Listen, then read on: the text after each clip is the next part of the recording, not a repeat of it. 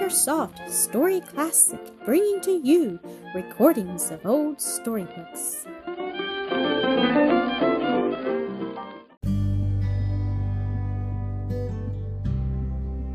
Mildred and Elsie, Episode 13.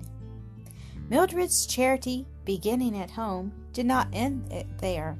Very earnestly and persistently she strove to scatter blessings as a shower of gold wherever she went, to make every life that came in contact with hers, at ever so small a point, the better and brighter for that contact, though it were by but a cheery word or smile.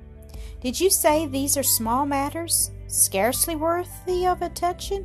Ah, to each of us comes the divine command, be pitiful, be courteous. He that is faithful in that which is least is faithful also in much. It was so with Mildred.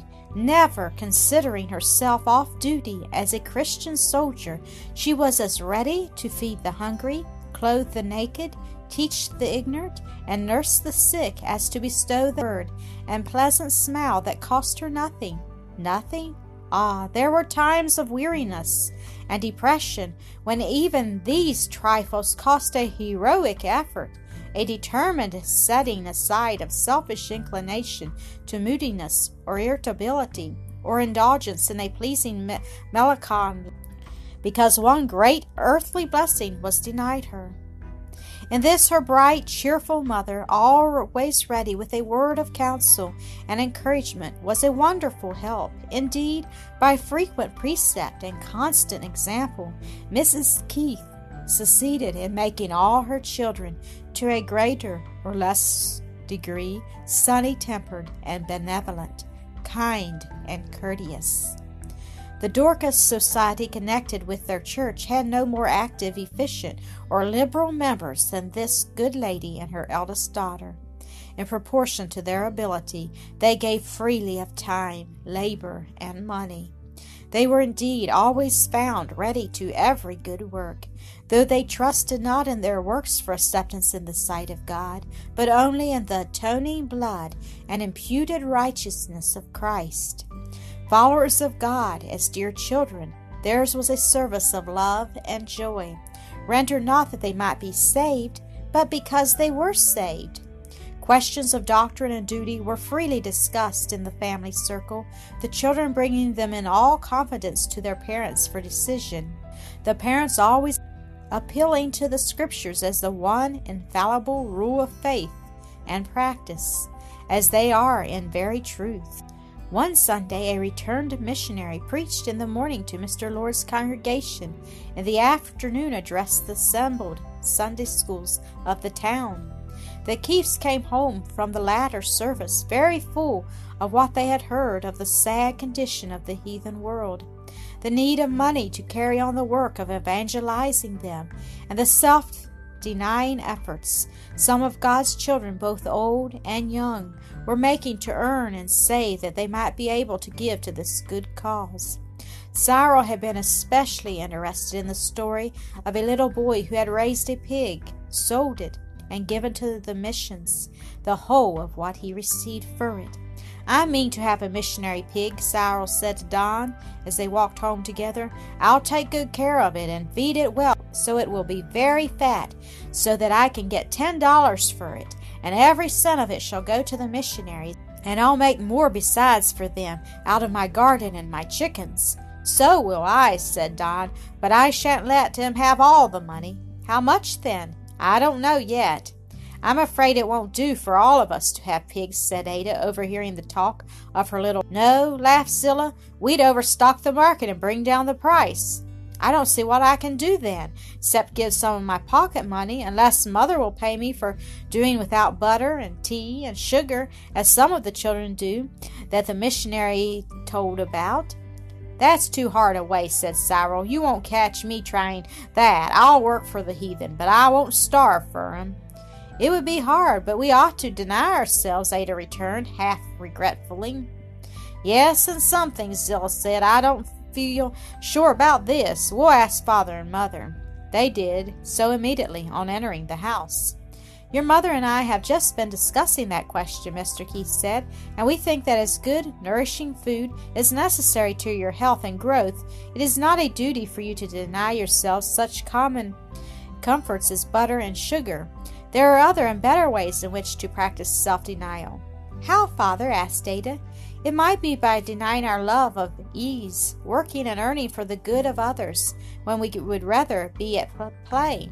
The Bible speaks of laboring, working with our hands, that we may have to give to him that needeth. And who more needy than the poor benighted heathen, sighed Mrs. Keith. It won't hurt us to deny ourselves in the matter of finery, remarked Mildred. Or eating more than enough to satisfy our appetites just because it tastes as good, added Rupert. No, that is right, said his father. But haven't we a right to eat what we please and just as much as we choose, if we would rather be sick than do without the good things, Father? Asked Cyril. No, my son. Health is one of God's good gifts, which we have no right to throw away. We can't serve him with a sick and suffering body so well as with a strong, healthy one. Father, does God want us to give all our money away to other folks? Asked Don. No, son, not all. Our Heavenly Father intends us to use some of it to supply our own needs. What proportion ought we to give, Father? Asked Rupert.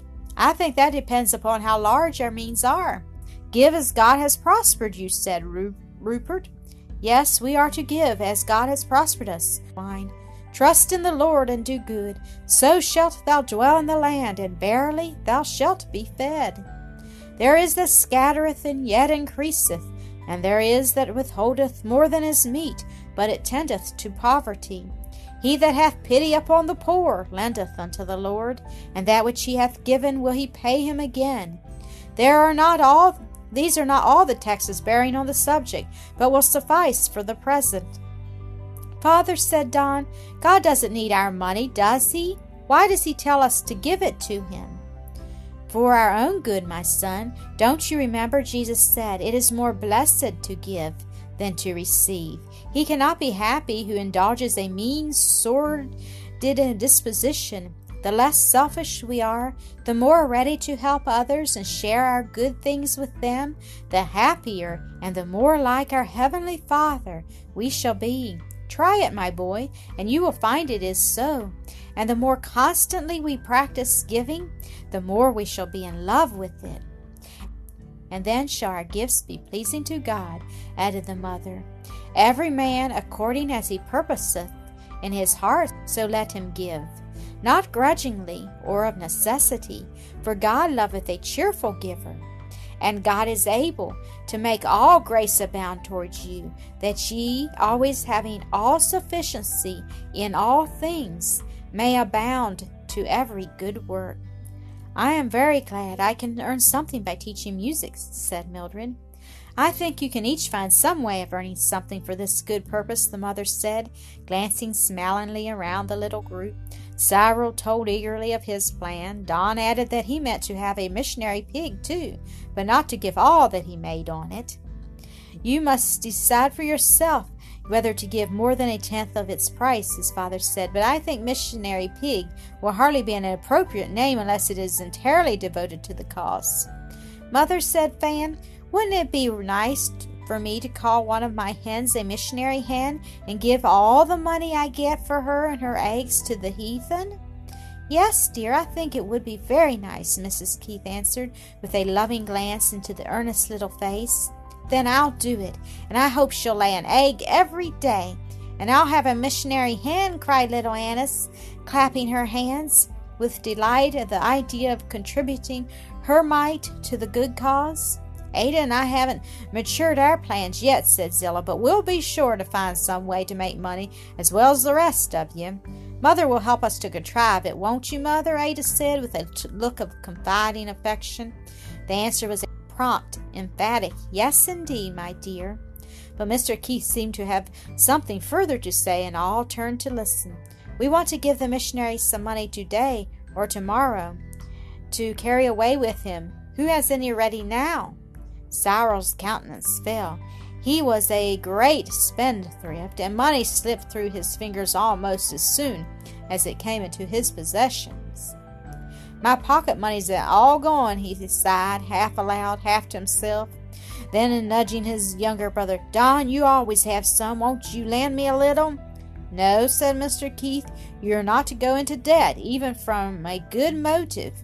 After this, set aside the Lord's money as soon as it comes into your hands, and use that portion scrupulously for Him in giving to the church and the poor. And my son, I want you to form the habit of laying by a little for your own future needs. You will be a poor man if you spend all your money as fast as you get it. I don't, remarked Don complacently. I save most all I get. Ah, yes, my boy, I know that, and often feel troubled about my youngest son, lest he should become a hard, grasping, miserly man, loving and hoarding money for its own sake. Do you know that is as truly idolatry as the bowing down of the heathen to images of wood and stone? Is it, father? Murmured the little lad, his face crimsoning and the tears starting to his eyes. It is indeed, Don, and so a worse fault than Cyril's foolish spending, bad as that is. The Bible bids us mortify covetousness, which is idolatry. Try both of you to save in order to have to give to him that needeth, and to provide things honest in the sight of all men. We must first give to the Lord, then to our fellow men what we honestly owe them. After that, give to the needy what we feel able to spare from our store, not pull down our barns and build greater, there to bestow our surplus goods, while we take our ease, eat, drink, and be merry, and neglect to relieve the distress and suffering of the poor and needy. Like the rich man in the Bible, said Fan. Father, was he a very bad man? Probably not what the world calls bad. We are not told that he was dishonest, drunken, or profane, but he was selfish and covetous, caring for the good things of this world and neglectful of eternal things. And selfishness is sin as well as covetousness. They seem to go together and shut the soul out of heaven. The Bible says, nor thieves, nor covetous, nor drunkards, nor revilers, nor extortioners shall inherit the kingdom of God. I thought coveting was wanting other people's things, remarked Ada. That is coveting, replied her father, and so is that inordinate love of gain which leads men to drive hard bargains, and to heap up riches at the expense of leaving those to suffer, whom they are fully able to relieve. When the Lord gives us large means, it is that as His stewards we may attribute to others. Well, Rupert, what is it? I have the money I have saved toward buying a piano. I will give 1/10 of it now. That is well. Who else has anything for the missionary? I have a little of the pocket money Aunt Wealthy supplies, Mildred said. I wish I could give more now. I hope to when the money comes in from my music scholars, but that will not be for some time, you know. I haven't much money, said Fan, but maybe I can sell my eggs. I have a whole dozen. I'll give some of my money, said Don. And I, said Zillah, and Ada. Mrs. Keith also promised something, and Mr. Keith added that he, too, would give, and they would collect it all and hand it to the missionary before his departure, which was to be the next afternoon. Father, is it right to pray for earthly prosperity? Asked Rupert. That depends very much upon the motive. The Apostle James says, Ye have not because ye ask not. Ye ask and receive not, because ye ask amiss, that ye may consume it upon your lusts. It is not the asking he condemns. He seems indeed to reprove them for not asking, but the wrong motive for so doing. Except the Lord build the house, they labor in vain that build it. Except the Lord keep the city, the watchman waketh but in vain. It is vain for you to rise up early, to sit up late, to eat the bread of sorrows, for so he giveth his beloved sleep. In Deuteronomy we are told, Thou shalt remember the Lord thy God, for it is he that giveth thee power to get wealth. We may work for prosperity, and we may pray for it, from either a right or a wrong motive, and certainly in either case we are approved, on the contrary, according to the motive that actuates us. Man looketh on the outward appearance, but the Lord looketh on the heart. What would be a right motive, Father? Asked Ada in her grave, earnest way. The desire to have the ability to provide things honest in the sight of all men, to help on the Lord's cause, the work of the church, and to give to the poor and needy. Many desire wealth for their own ease and indulgence, for the consequence it gives them in the eyes of their fellow men, or as a means of gaining power over them. It cannot be right to pray for it from such motives. That is the sort of asking the apostle condemns. Mrs. Keith was turning over the leaves of the Bible. "Let the Lord be magnified, who hath pleasure in the prosperity of his servants," she read aloud. What the Lord takes pleasure in, and what he promises upon conditions, it cannot be wrong to ask for, unless from a wrong motive, she remarked. And it is clear to my mind that if it be wrong to pray for prosperity, it is also wrong to work for it. Certainly a Christian should never engage in anything upon which he cannot ask God's blessing. But we are commanded to be diligent in business, and told that the hand of the diligent maketh rich. "Yes," said her husband, "not slothful in business, fervent in spirit, serving the Lord.